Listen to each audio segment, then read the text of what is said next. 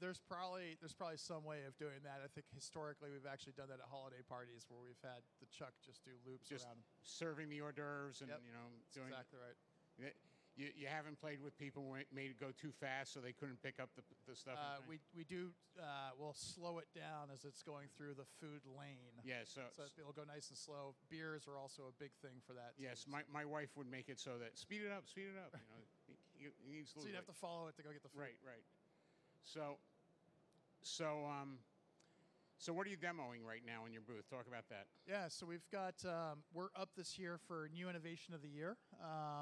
It's our third time being nominated. The first time was back in 2017 when we announced Chuck and the picking system. 2018, we got nominated for providing a larger cloud-based solution. And then this year, we didn't get nominated in 2019, but 2020, for wall-to-wall fulfillment. So we actually have a full demo of automated tote load and unload onto the chuck, moving some of that indirect labor out from the periphery and putting them into the picking aisle so we get some more throughput. So we've got that going. We've got batch picking, singles unit picking, discrete order picking, then the batch picking to a mobile sort. So we're doing a sort wall application we announced last year. And then at the end is the pack out. So we've got somebody doing the packing there, and that's one side of the booth. The other side of the booth it's called a pick to win. So we've got a head-to-head contest where you can badge into your chuck and you can go see how fast you can pick. Right now, I think the record's about 720 units per hour right now is what we've got, and that's early this morning. So we're hoping to see bigger numbers than that. Oh, nice. Your website, Fertile did a wonderful job with that drone, giving the picture of how the robots are helping go through the bins. And I sat there, and there's one moment where there's two robotics going in opposite directions towards each other. And I sat there and said, how do you make them not collide? Right. Yeah, they're programmed to recognize other robots, and they don't know that the chucks don't talk to each other. We call our robots chuck. They don't talk to each other, but they do recognize each other by the shape that they see in the vision systems and the LiDAR and that kind of thing. So there's a proprietary kind of handshake that they go through in order to navigate when they see each other in the same aisle. So that's a good segue. Can I get you to go through the slides, Ron, real quick? Keep going. More. One more. There we go. So there's your beautiful face, young man. So that was a good leeway to what makes collaborative robotic automation different than standard automation. So take me through what collaborative. So I think it's in the words themselves. So collaborative, meaning that it's human safe, right? So the first thing we have to think about is how do we communicate safety to the people that we're working next to? Our CTO, Chris Cassioppo, likes to describe it as it's one thing to be safe, it's another thing to communicate, like to show that you're safe. So as an example, you could take an autonomous vehicle like a car, a Tesla, driving 100 miles per hour down the highway, and it's generally very, very safe. But if you're standing by that car, it's driving 100 miles past you, it doesn't feel as safe, right? So we have to communicate that we are safe to those that are around us. The other challenge that it's mobile. So we have finite power, we have all these things that were restricted in terms of the amount of battery space and everything else. So we have to be very, very efficient as to how we do safety and we figure out the movement. But that is our number one priority, is to ensure that we're safe. And then figuring out the technology pieces kind of comes secondary after that. So you call them chucks. Yeah. Okay. And is there a chuck 1, a chuck 2, a chuck? So we have different iterations and versions. Obviously, the company was started in 2015. There's been effectively one model revision every year since then. So we actually announced last Thursday our latest revision. So it's kind of our 5th generation of chuck that's out there now, and we were able to double the capacity of the workspace, so we can now go to 6 levels, and also increase the payload capacity by about 50%, from about 160 pounds to roughly 200 pounds. So, and if you ask, the word chuck comes from the fact that we're a Boston-based company, and the Charles River, if any of you have been in Boston, the Charles River is the river that divides Cambridge from Boston. 3 of the founders, there's 3 founders, 2 of them went to school in Cambridge, I went to school in Boston, so the Charles River is a big deal for us. And of course, Chuck being a nickname for the Charles River. Okay, so that begs the question, there are 5 other rivers, evidently. So explain Six River to me real quick. Yeah, so there are actually 6 rivers that lead that make the Charles River system. So the Charles River, which is the main river, is a 6-river system. It's like the Muddy, the Stony Brook, Stop River, West Branch, and I think the Lower Muddy and the Charles. There you go. There's all 6. So. Okay, so hence the name. Yep. So let's go back to the other side of the equation and the actual robots. And how do you do the location with them? How do you identify where they are? So there's localization and there's navigation. So, of course, if you're familiar with technologies, autonomous robots, they have to be able to figure out where they are before they can move. The figuring out where they are is kind of this process that we go through where we build out a map using SLAM, which is a combination of LiDAR technology. LiDAR, you could think of it as like a light beam or a laser that projects out about 35 meters or 80 feet. So we use LiDAR to build out an obstacle map, and that map is then used by the Chuck to start navigating, or actually localizing itself. And once it's localized, it can start navigating. We use AMCL, which is kind of the runtime version of SLAM for that. And we get information from what we see using the LiDAR, as well as the odometry feedback from the motors. And we use what's called an IMU, which is kind of a digital gyroscope to confirm that the motion is actually the intended motion in the direction. What's really interesting is that we go through in that map and we put a lot of effort into that map. So we paint out, we actually literally use an application where we paint different colors on there that reflect different attributes. So in part of the area of the warehouse, we are not allowed to go into, as an example, right? So things like racks are pretty static. We're not going to want to go drive into a rack, so we block those out. Slow down and speed up areas, safety areas like where we need to go beep, or we have a laser projection in front of the Chuck to indicate that we're coming up to a cross section. All those things are built in, and that's part of our navigation stack. And we've got, I would say, about a dozen or so software engineers just working on improving that every single day. Okay, and what connectivity are you using to get back to the central control? That's a great question. So we are a two-tiered system. So it starts with the work being generated at the cloud. So we have a cloud-based application. It's called the Fulfillment Automation System. It sits up on Google Cloud Services, and we communicate over TCP/IP and wireless to the robot. So the robot, every time it needs, when it needs work, it requests work from the cloud system. It communicates directly over the internet. And then it gets a batch of work from those cloud services. We use the standard Wi-Fi that's in your warehouse today. We don't ask you to put up proprietary networks or expensive infrastructure. We'll use the exact same access points that you have. And what we've done is we've designed a system that's incredibly resilient to wireless outages in the warehouse themselves. So I'm sure some of you that run warehouses don't have perfect coverage for wireless. I'm sure your RF guns struggle sometimes, et cetera.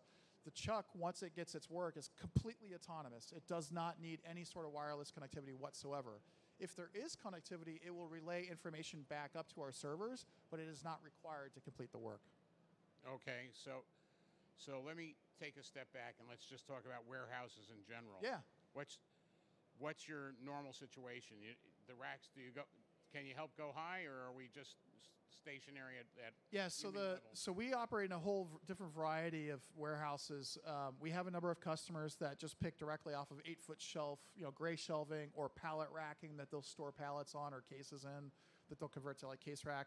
We also have customers that use rack-supported mezzanine. So we have deployed out in a number of systems, whether it's rack-supported mezzanine, narrow aisles, something like 40-inch aisles, we do very, very well with. All we need there is a solid surface. We can't use any sort of grading or anything like that. But if you've got resin deck, steel deck, wood deck, totally fine to run the Chucks on. And that will allow you to cube out the building very, very effectively. Some of you may actually have pick mods already in place where you've got multiple levels of rack-supported mezzanine. We could drop in the system right there. So. Okay, now the video I watched. Yeah. Okay. Humans follow behind. Is yes. that kind of typical of how it works? Yeah, so we designed the system that way. When we came up with the idea around my dining room table about 5 years ago, we started thinking about what is it that operators really need to do in their warehouses. And many of them just need to improve where they're at today, right? They may be using cart picking. They don't necessarily need to go to a goods-to-person system that's incredibly expensive. They'd have to tear out all their infrastructure and start over. They just want to improve where they're at. So I kind of liken it to they're driving a Honda Civic today. It's reliable, it works well, but they know they could do better. oftentimes they don't need to upgrade that to a Ferrari, right? Upgrading to a Ferrari is expensive, and if you don't know how to drive it, it's really not going to be super useful to you. So what we did with Six Rivers, we designed a system that would get them to like Mustang or Corvette level speeds and at that price point. So effectively what you're doing is you're getting 80% of the benefit of the Ferrari at 20% of the cost. And we did that by eliminating a lot of the walking, but also making sure that the associate was paced through their work. And the most obvious way of doing that is having the associate follow something that is autonomous and powered. So that is what's pacing them through their work, and it has the effect of essentially eliminating a lot of the training uptime, the training ramp up. If something is leading you to your pick location, it's showing you a picture of the item, it's telling you what side to pick off of, and when it's a hands-free scanner, and when you scan it, it lights up the right bin to put it to on the robot. It makes it really, really easy. So we found out that we could actually train people within 15 minutes, and they'll actually be at about 85% productivity within 15 minutes. So that week or two of training that you had to have of these associates is eliminated and get these people up and running much faster. You stole me my next question, but let me go this way. Is there a display on the There truck is. Yep. that basically tells what needs to be picked? Exactly. So think of it as like a big GPS display on your car, but it will tell you where to go and how to get there. And effectively, you're just following it to get there. And while you're walking to that location, it shows you a picture of the item, so you know that you're looking for the red shirt instead of the blue shorts by the time you get to the location. So you're mentally prepared. I'm going to be reaching in to the third level high because we give you the location ID and everything else. I'm reaching into the third level. I'm going to grab that blue, the red sweater, and I'm going to scan it, and then I'll put it away. Now, we've done a lot of tricks to speed that up too, things like cluster picking, some of you may be familiar with. We may group like orders together that have as many of that pick as possible onto the cart, something like smart cart building. So if we're grouping those orders together, I may reach into that bin once and grab 4 units of that red sweater, scan once, and then put. So I'm not going back and forth to the location every single time. Just little things like that are best practices in a lot of warehouses that we've now implemented within our system. Okay, so let me take a step further back, Sure. okay? Because we've kind of jumped into how it works, but I got a simpler question, okay? Sure. So when did you start up again? We started in July of 2015. Okay, so you're sitting there July 2015 at the dining room table. Yeah. We'll ignore the fact, we'll come back maybe later to the co-founder, co-CEO, and how all that works out. Sure. And I'll ask you the simpler question. Was there a customer in hand, or how did you talk to people to have them understand what you were doing? It's a great question. So, I have been in the industry for a long time. I was with Kiva Systems, which was kind of the granddaddy of mobile robotics and warehousing, and led their commercial business for about a year and a half after the acquisition by Amazon. It was acquired in 2012. But I was there for a number of years, and I sold these systems. So I kind of knew what the economics needed to be. I knew that you had to get to at least 50% pick rate improvement. It had to be a 1 or 2 year payback to make it kind of an automatic decision for a lot of our customers. So we used that as the constraint. We said, let's engineer backwards from that, which meant that effectively I could invest about $80,000 per picker to get a 2 year payback on a single shift. All right, fine. So now we do design, and we tell our engineers, you have this amount of money per picker to go figure out how to solve this problem. Like, okay, that makes it easy. And then when we came up with the rough sketches, we said, okay, we think this will work. We've done the math on our spreadsheets. We don't run a warehouse, so let's go talk to some folks. And we presented this idea to a handful of folks early on. And they said, you know what, if you come up with that, not only do I like that idea, I will sign up to be your pilot customer. So in 2015, we were busy building it, and by 2016, we had a line of customers waiting for us. We actually sold our first system within a year of starting the company, which was pretty cool to see that. And that adoption allowed us to get the feedback that we needed and perfect the system, which, of course, is going to take many years. But now we're deployed out in over 50 warehouses worldwide, and we've supported over 100 million units of picking. So okay, we've got the customers. Now talk to me about the planning. When they say, okay, here's my warehouse, now what? Yeah. How do you do that? So we actually, we like going into dirty warehouses, as I call them, brownfield environments, where it's not a greenfield, it's not a brand new building. In fact, of the 50 facilities that we've deployed out, that we're about to deploy out, only 2 of them have been greenfield designs. All of them have been retrofit of existing operations, and we really like that. So kind of our marching orders is that we want to be able to double the productivity with the exact same people, the exact same product, the exact same warehouse, and just get it up and running in about 2 weeks. And that's part of the planning process. So we spend roughly about 120 hours of engineering time walking through your facility, going through your data, doing the analysis, and providing a business case to you, and demonstrating that we should be able to hit within a year or two of a payback, depending on the number of shifts that you're running. That engineering time, we get layouts, we figure out where things need to be, and then from a contract to go live perspective, we're usually about 3 months. So once you sign the contract, then we do some integration work. So there's some integration work to the WMS, and that will take between 2 weeks and 2 months, depending on how busy your IT team is. And then we get up and running. So we'll literally get the integration done, test the integration before we even step foot in the building, ship out the equipment, which is pretty much just robots and chargers, and within 5 days, we can get you up and running and live and picking, which we've done. We did that about 18 times last year. We got implementations up and running in less than 5 days, which is pretty cool. Okay, so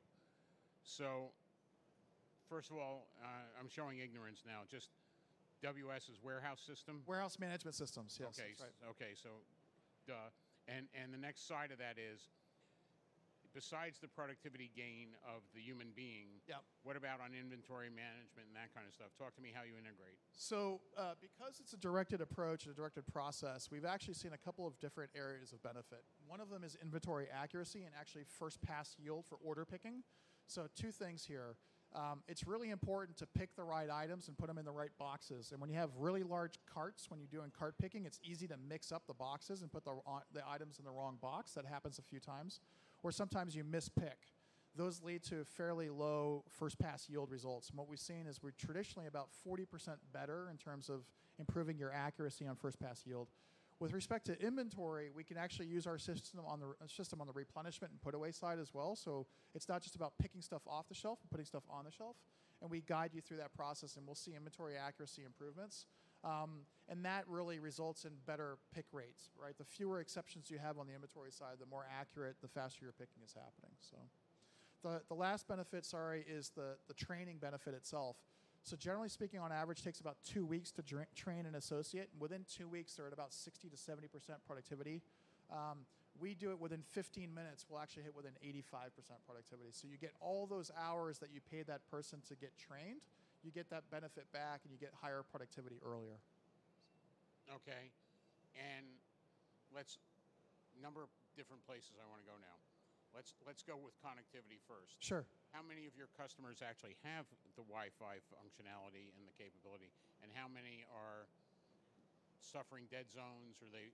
Oh yeah, every single warehouse has dead zones. Every single one. I mean, I've yet to walk through a warehouse where there isn't a dead zone, and that's because you have this racking that's out there, and it's creating interference with all the wireless. In fact, today we were about to do our demo, and all of a sudden the wireless just caused problems. The Chuck was pretty happy, but the wireless, we weren't able to get the work down. So that's something that I would say the vast majority of our customers, we actually help them identify where there are issues doing our surveys, and we can provide them recommendations, but oftentimes we're pretty happy using what they've got there.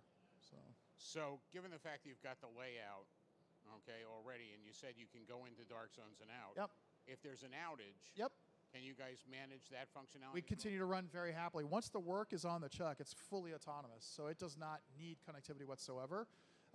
It will, like if the aisle is blocked or whatever else, it understands through its navigation, hey, there's something in front of me, I can't get around it, and I got to back out and get around to the pick face another way, or I've got to replan the entire thing, right? If it backs out, says it's trying to go down that path, and all of a sudden the entire pick path has to be redone, it will do that.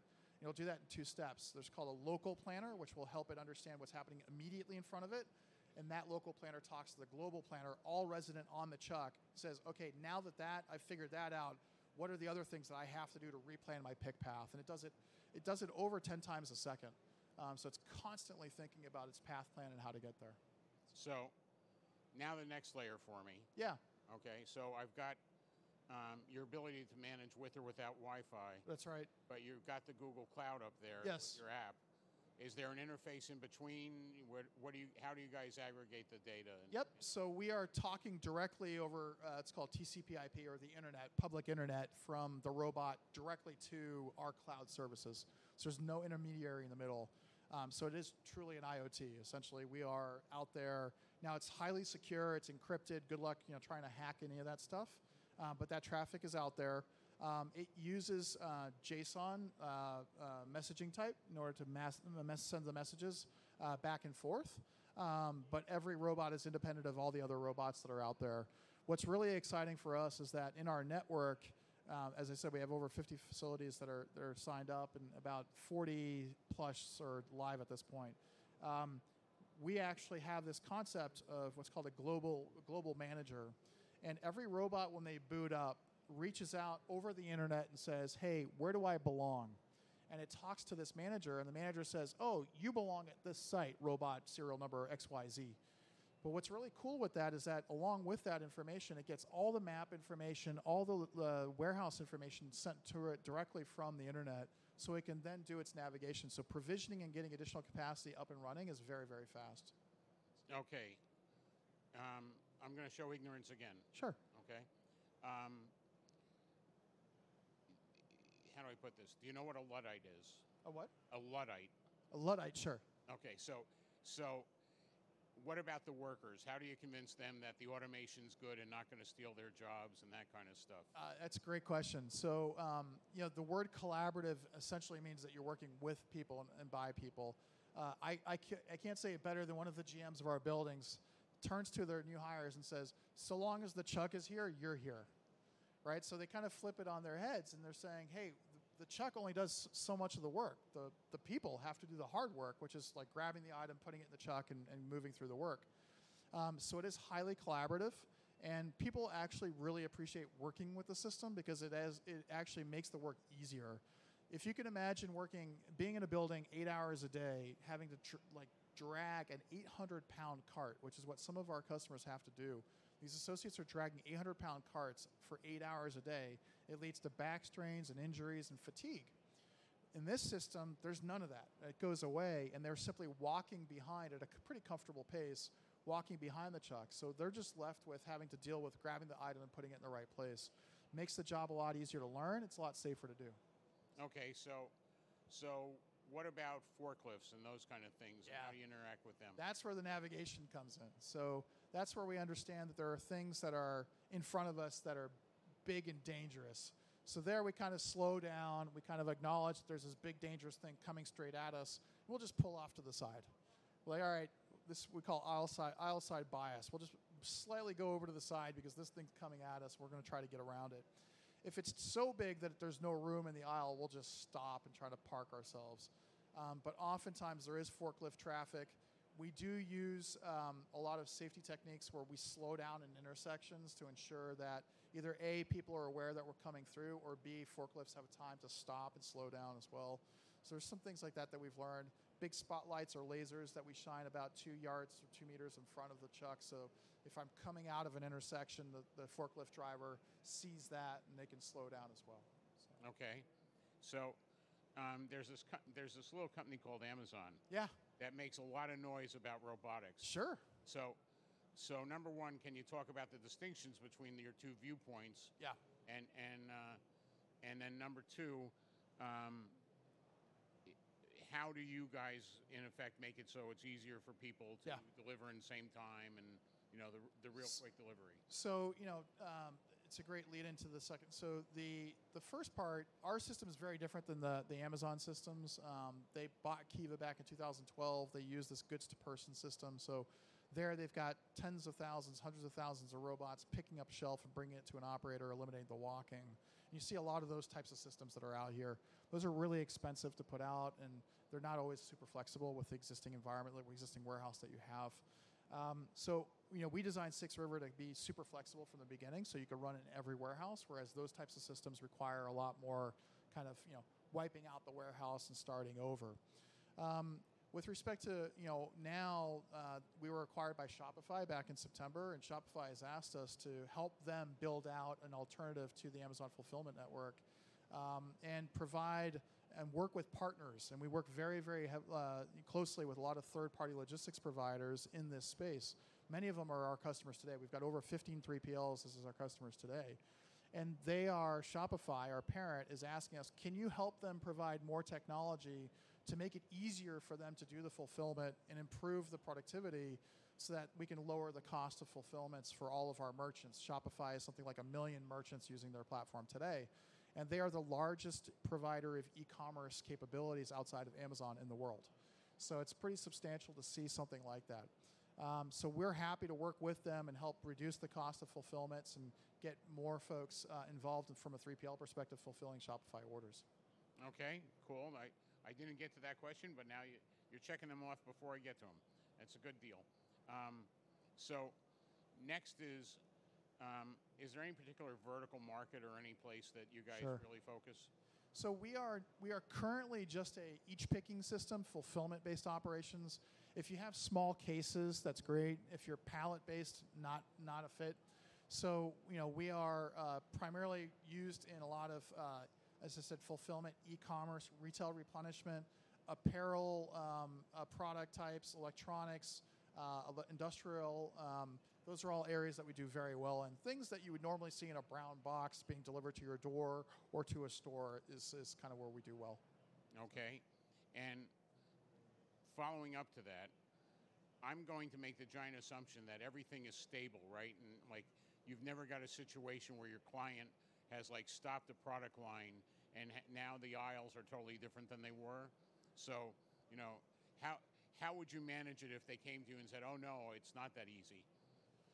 So we have had plenty of environments where we've phased things in. We've started with like maybe 1 or 2 aisles or with 6 River, and then we'll try to make room and we'll slowly make our way through the warehouse.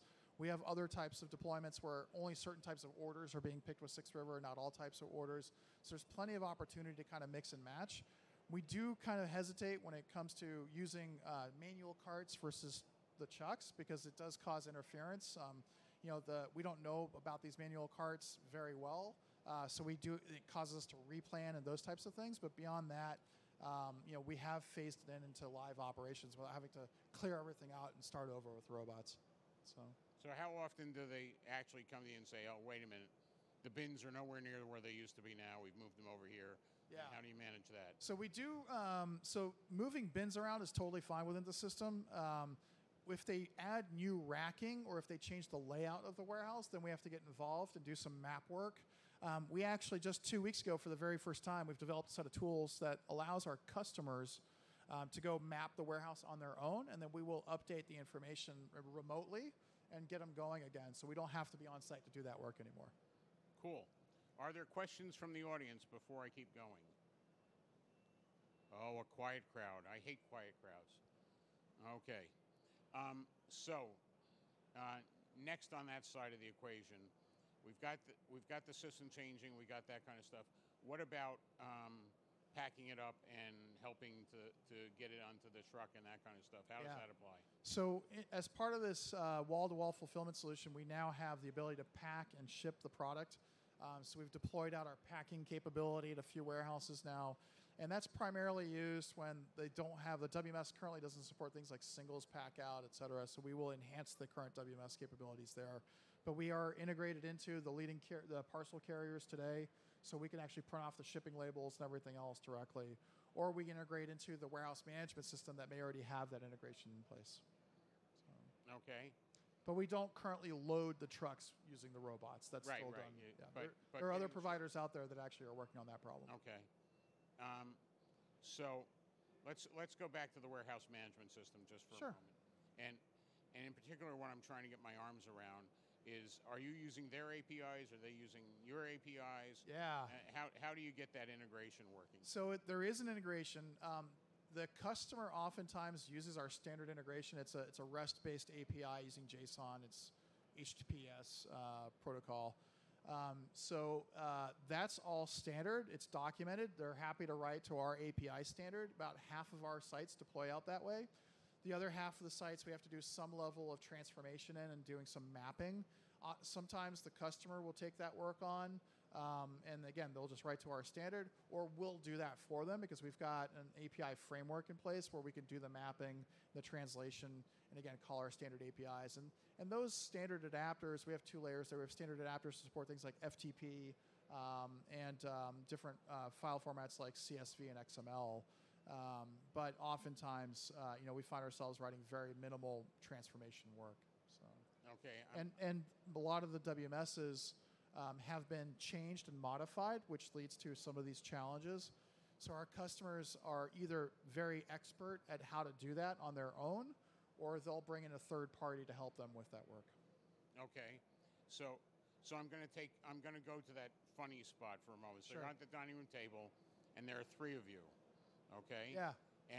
And are there three co-CEOs, or are there two co-CEOs? So the smartest of the three of us is the CTO. He's the Chief Technology Officer. And that's Chris? That's Chris Okay. Cacioppo. And he just had a baby, so unfortunately he's not here today. He didn't have the baby. His wife had the baby, but regardless. And then Rylan Hamilton and I share CEO responsibilities. Okay. So Shopify bought you. Before that, were you self-funded? Were Yep. you? We were venture-backed, so we had raised money from some of the leading investors, and we're doing quite well, growing very rapidly. And Shopify was interested in making an investment, and one thing led to another, and they bought the company in September of last year. So. And I'm sorry, let's go back to the Shopify relationship. Sure. What's the integration there? So we are an independently run business unit within Shopify. So we're Six River Systems LLC, a Shopify company. But we make our own direction and decisions with respect to our roadmap and our investments. Shopify is our new board members. We report back up to Shopify. They're a publicly traded company, so we provide them our financials on a quarterly basis and keep them updated on in terms of roadmap developments, customer acquisition, those types of things. So very much a hands-off approach. They very much like what we're doing in the fulfillment space and are big believers in the mission that Rylan and I started the company with Chris back in 2015, and are helping us accelerate that development, that roadmap. Okay. I'm going to get off my butt right now and probe the audience, but Okay. While I'm doing that, earlier you mentioned, though, that you're helping Shopify, in effect, be an Amazon competitor. Can you talk about how that works? I would say Amazon competitor is probably a strong word, but certainly we want to provide alternatives. Shopify's got over 1 million merchants using their platform today, and many of those merchants are too small to get fulfillment contracted out effectively. So providing aggregation capability and sourcing those orders out to other third-party logistics providers, using Six River as the fulfillment technology to be able to do that. Okay, this is always the spot where it's scary. Okay. So, audience, how many of you actually have warehouses? Raise your hands.